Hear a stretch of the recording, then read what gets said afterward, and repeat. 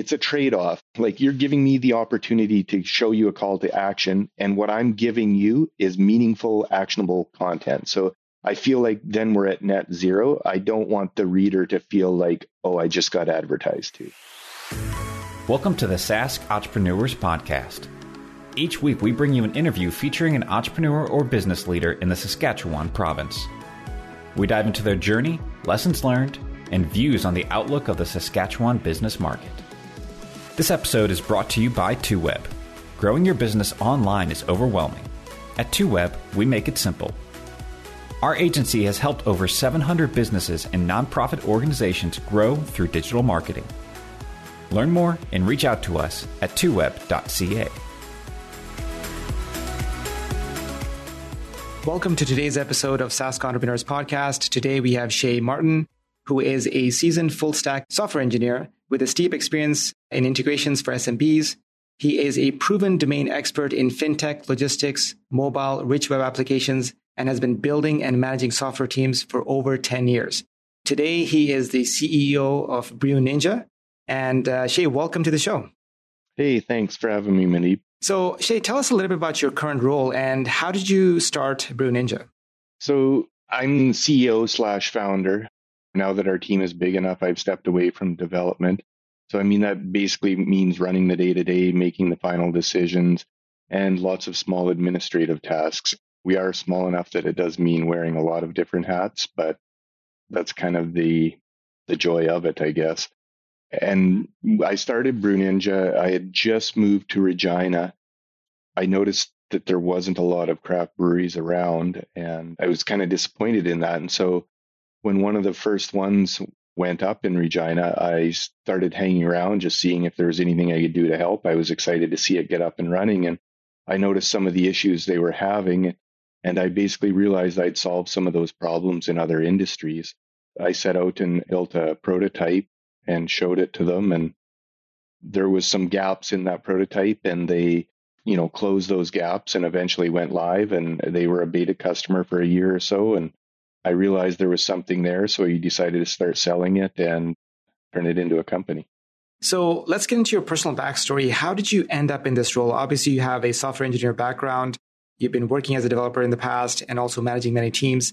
What made you come to this role, and tell us about the journey?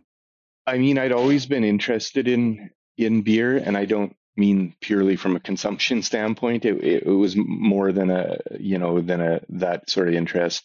I'd always had an interest in becoming an entrepreneur. In fact, I switched my major in university. I was in mechanical engineering and realized that I wasn't going to be able to just open my own shop because you need millions of dollars worth of equipment. And at that time, I'd started to fool around teaching myself to program. And I realized that the tool set to build something you can sell is just so much cheaper and more accessible as a software developer. So I switched into that stream and graduated that way. And for family and a number of other reasons, I wasn't able to really go down that entrepreneurial journey for a number of years. And like I said, right about, I gave you the Nexus story for Brew Ninja, and I just really realized that it was a great crossover of something I was really interested in and a skill set I had.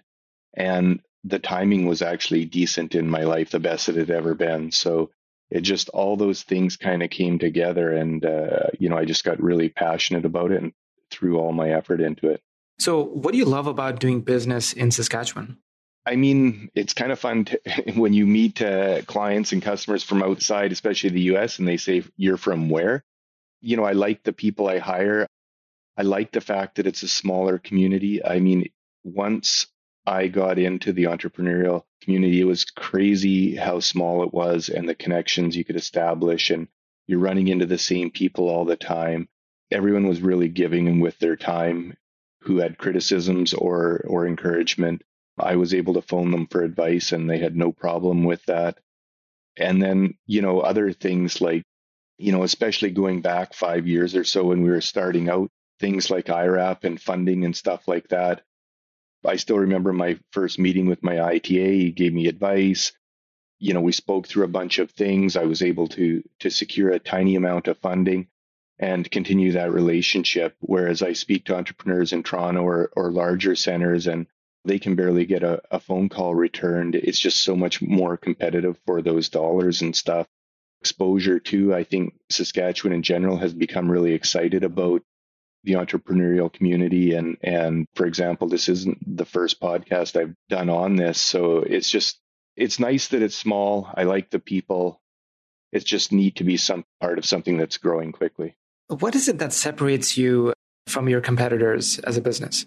I think the big difference is we do have competition in this space. I mean, some people are surprised to learn that there's more than one company out there that makes software specifically for managing a brewery, but there are. They all kind of have their own niches.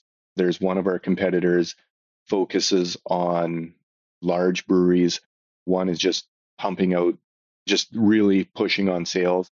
But I would say most of the other ones really focus on the production side of things. Whereas we've found that they're generally, by the time you start a brewery, you're pretty good at making beer and you're pretty good at production. So let's just take care of the tedium for you. We'll track stuff for you.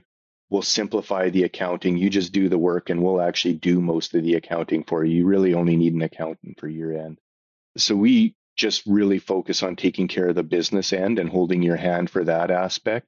I think that's a big differentiator. And then the other thing is, I mean, people do rave about our customer support and stuff like that. And I continue to double down on it. You know, one of the entrepreneurs that I learned from and stuff, he was very big on that. So I just saw the value in it and I want to be recognized for that by our customers. I want to talk a little bit more about that because I think this is a very important piece.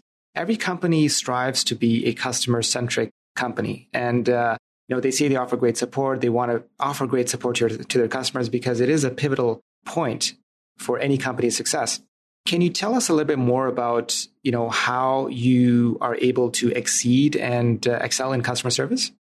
Yeah, I think it's a cultural thing. And it starts right at the top. Like I've worked at other software companies, like everyone, we claimed we had good customer service, but this culture creeps in of the user is stupid. Oh, well, this happened. Well, that's because the user's stupid. We're very careful to never let that creep into the conversation.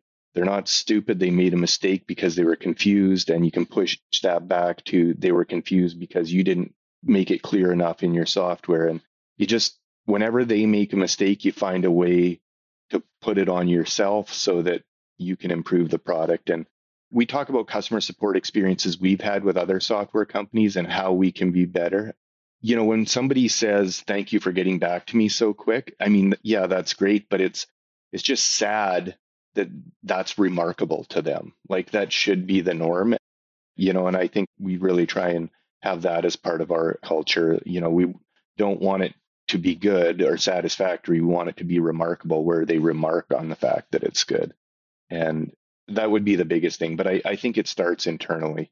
It's not just, this is part of your job description, excellent customer service. It's just, that's the way we talk about things. So what are some of the biggest challenges? Obviously, you're trying to grow your company and you're trying to increase and expand your market share. So what are some of the biggest challenges that you're actually facing right now when it comes to building your business? Part of it is trade shows are a really big deal for us. And the lack of travel, that's been a bit of a challenge. We've continued to sell well, but it would have been better with the ability for more trade shows.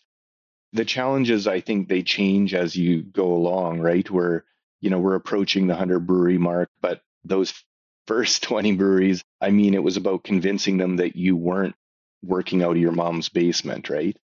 And I think that was a bit of a mistake when we started too, is we really felt like we would use that to our advantage. Hey, we're the new guy. We're just getting started. And everyone loves that. But what people say and what people do aren't always the same, right? It's like the buy local thing. Everyone's buy local, buy local, buy local. Oh, but they buy everything at Walmart because it's cheaper, right? So it's the same thing. Oh, you're a startup. We'd really love to support you. We want to use your software. And then, they end up going somewhere else. And, you dig a little deeper on the ones that will allow you to. And it's, well, these other guys have been around for 10 years. We wanted to go with a more established product. And once we realized that, we changed our messaging a bit. Instead of trying to play to that, we just played to our strengths. And And then the challenges now with sales are just, we were going at a steady clip before, and now it's about to double and triple that amount, right? So as we're bringing on employees, we've taken on funding. And so the challenges with that are it becomes a little, I don't want to scale our sales by just doing more outbound phone calls, because your cost of customer acquisition then scales with the amount of customers you get. So we've taken a step back from, we actually downsized our sales force a tiny bit and took the funds for those salespeople and put them into marketing. And then we're going to let the marketing dictate when we bring more salespeople on. Essentially, if the inbound leads are too much for the existing salespeople to handle, that means we need more salespeople. And that's a really good problem to have, as opposed to working it the other way. So that's our challenge right now, is just really dialing in that marketing. That is a really interesting shift, because I think that a lot of companies can learn from this. Often, in order to grow and increase your revenues, you tend to have this direction of increasing your sales team. But marketing plays a huge role right now, because especially by adding more salespeople, you do increase that customer acquisition cost. It significantly increases, and then there's also management involved. But with marketing, what happens is it actually builds on top of each other, and you can layer marketing, and you can actually grow from a marketing perspective. Again, I want to dig deeper into the marketing side of things, because this is such an important topic. When it comes to marketing, have you noticed certain kinds of marketing that work better for your business than others? And if so, which ones are those? But to be honest, we're still experimenting with that a little bit. And some of the ways we're experimenting are hard to track. So, you can place digital ads and you can play with your messaging, and there's excellent tools out there for tracking that. But a lot of people, and this was us initially, that tracking meant how many times do they click on that ad. But there wasn't a good way to track, just because they became a lead, what product did they buy, right? So make sure you have the tools in place to do that. But some of the other things we're experimenting with, we actually sponsor the Master Brewers of America podcast, which isn't cheap, but it's still much cheaper than terrestrial radio. And they have 50,000 unique listeners a month and stuff. It's hard to track that. We put together a 20-second reel that gets played every episode. We give out a code in that reel saying, use this code for an additional month discount. And ultimately, of course, the purpose of that code is to track if that sale came to us through this podcast. But they just don't use it. And they come to the sales team, and the sales team will ask, and it's just really hard to track. We were at a trade show and did have a number of people come up to us and say, hey, I really love that podcast. We really appreciate the fact that you're sponsoring them and keeping it going and stuff.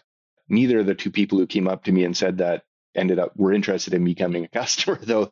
It is hard to track, but I'm a really firm believer in, I forget the exact statistic, but a customer hears your name once and it's like 15% chance they're going to remember it. They hear it a second time and it goes up to 30%, but they hear it from a third source and it goes up to like 75%. So that third source is kind of the magical number. And so that's why we're trying to come at people from different angles. So the podcast is one, the digital ads are another, and we're always looking for that third one. We've even done mailers. Traditionally, when you started off, you were actually going to trade shows, and this was pre-COVID, obviously. How has COVID impacted your marketing and your business in general? Because obviously you can't travel to trade shows anymore. Have you tried any virtual events? Have you experienced any other marketing means that can continue your lead acquisition? We did focus a little more on outbound initially during COVID. We have tried virtual events, but it was a pretty rudimentary attempt. I think we were really learning. We just made some small mistakes with it. We turned on the audience, and, when you have 10 people show up for it, it doesn't look good, right? So you turn off the audience. So as far as they're concerned, there's 1,000 people there, right?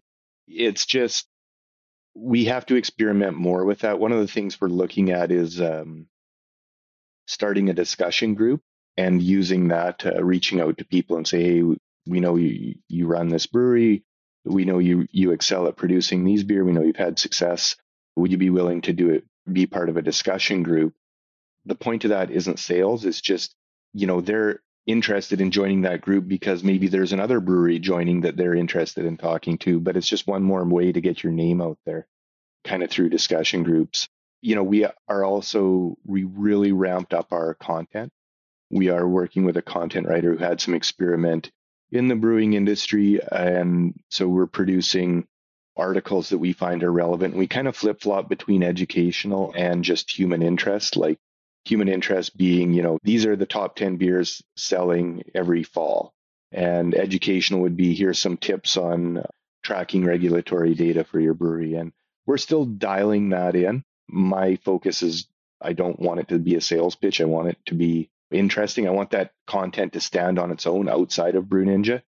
They're already on our page reading it, so we don't need to hammer them with, hey, come by Brew Ninja. So, and then the other content that we produced at which we had success was we took a bunch of our existing clients and we found 3 questions. We asked them, what problems were you having before Brew Ninja? How did Brew Ninja solve them? And tell us a little bit about yourself. So really simple.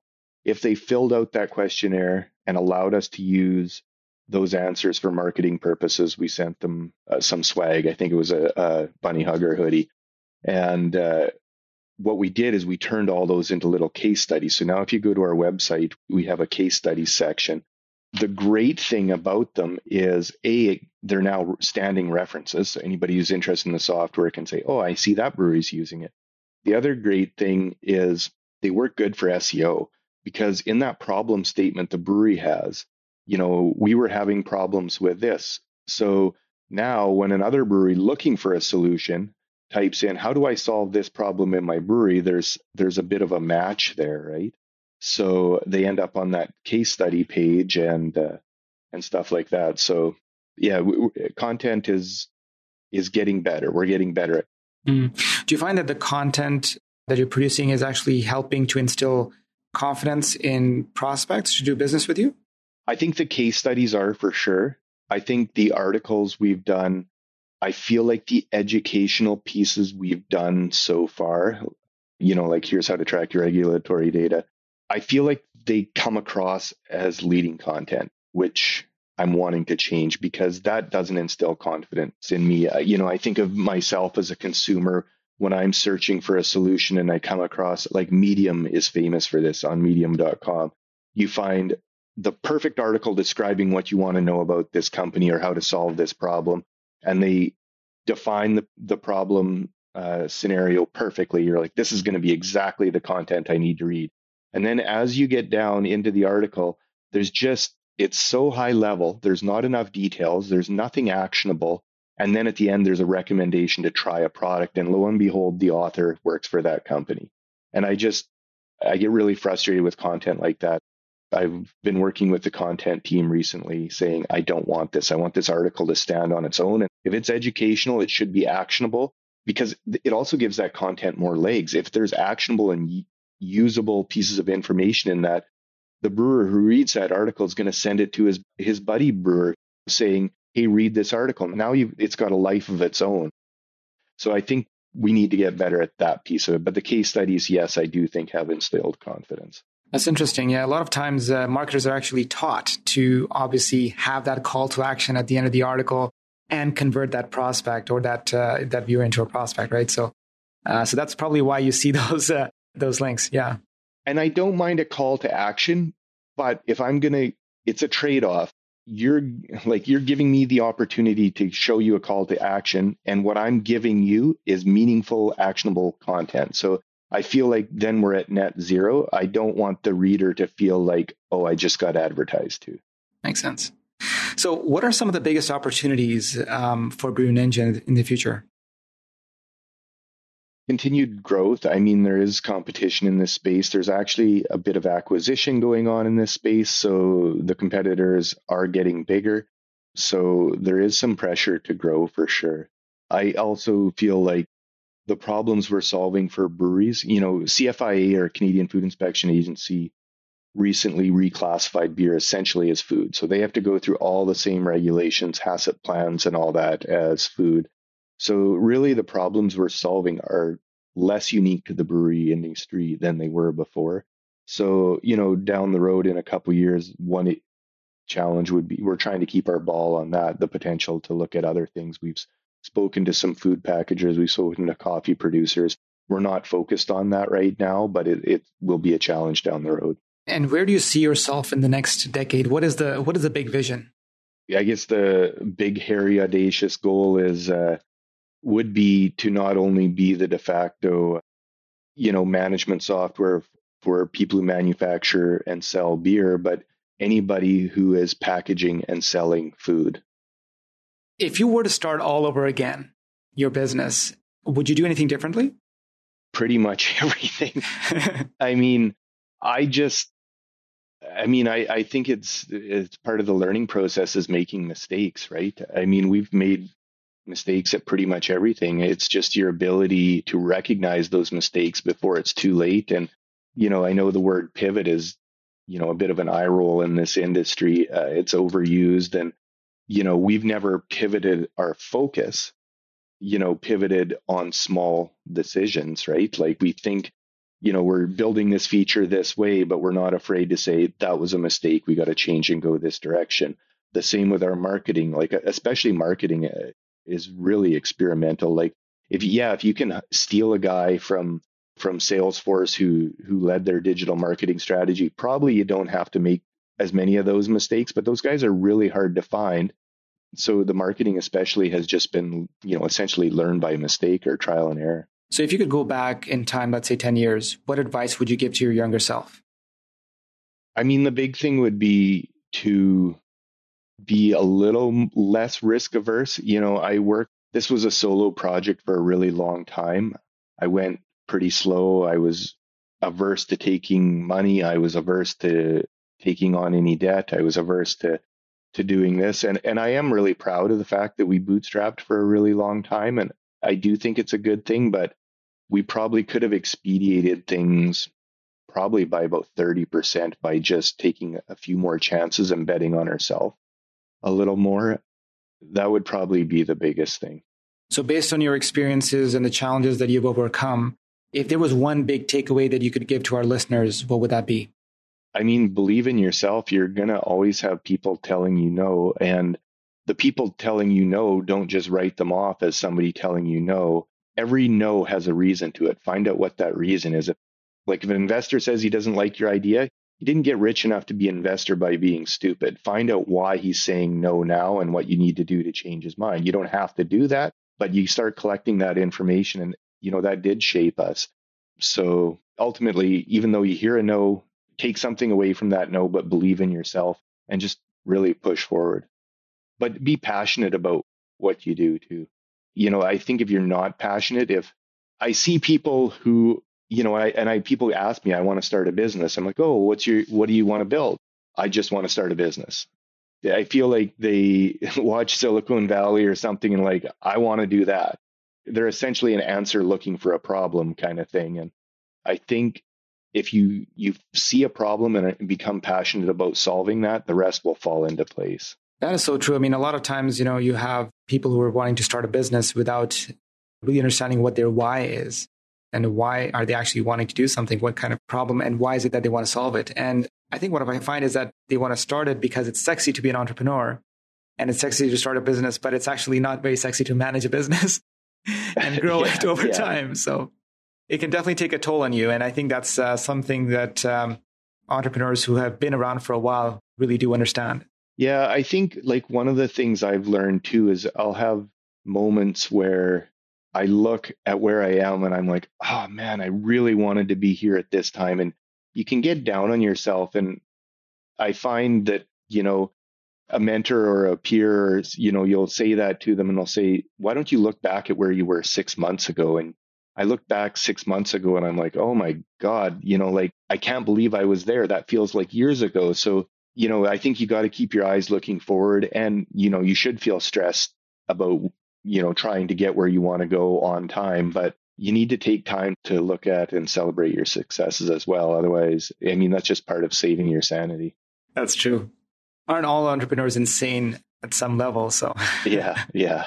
Shay, it's been wonderful to chat with you today and get some insights on how you're growing Brew Ninja. Where can people find out more about you and contact you online? You can find me on LinkedIn. Just search, I think it's actually Shay.Martin. I got in early enough to be the original Shay.Martin on LinkedIn.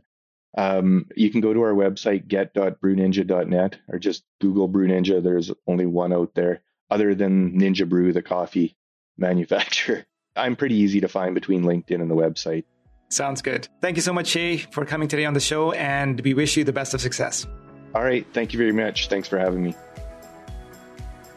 Thank you for listening, and we hope you found this episode useful. If you enjoyed the show, please leave us a 5-star review. You can see more information and all of the resources mentioned in today's episode at SaskEntrepreneurs.com. That's SASK entrepreneurs.com. This episode is brought to you by 2Web. Growing your business online is overwhelming. At 2Web, we make it simple. Our agency has helped over 700 businesses and nonprofit organizations grow through digital marketing. Learn more and reach out to us at 2web.ca.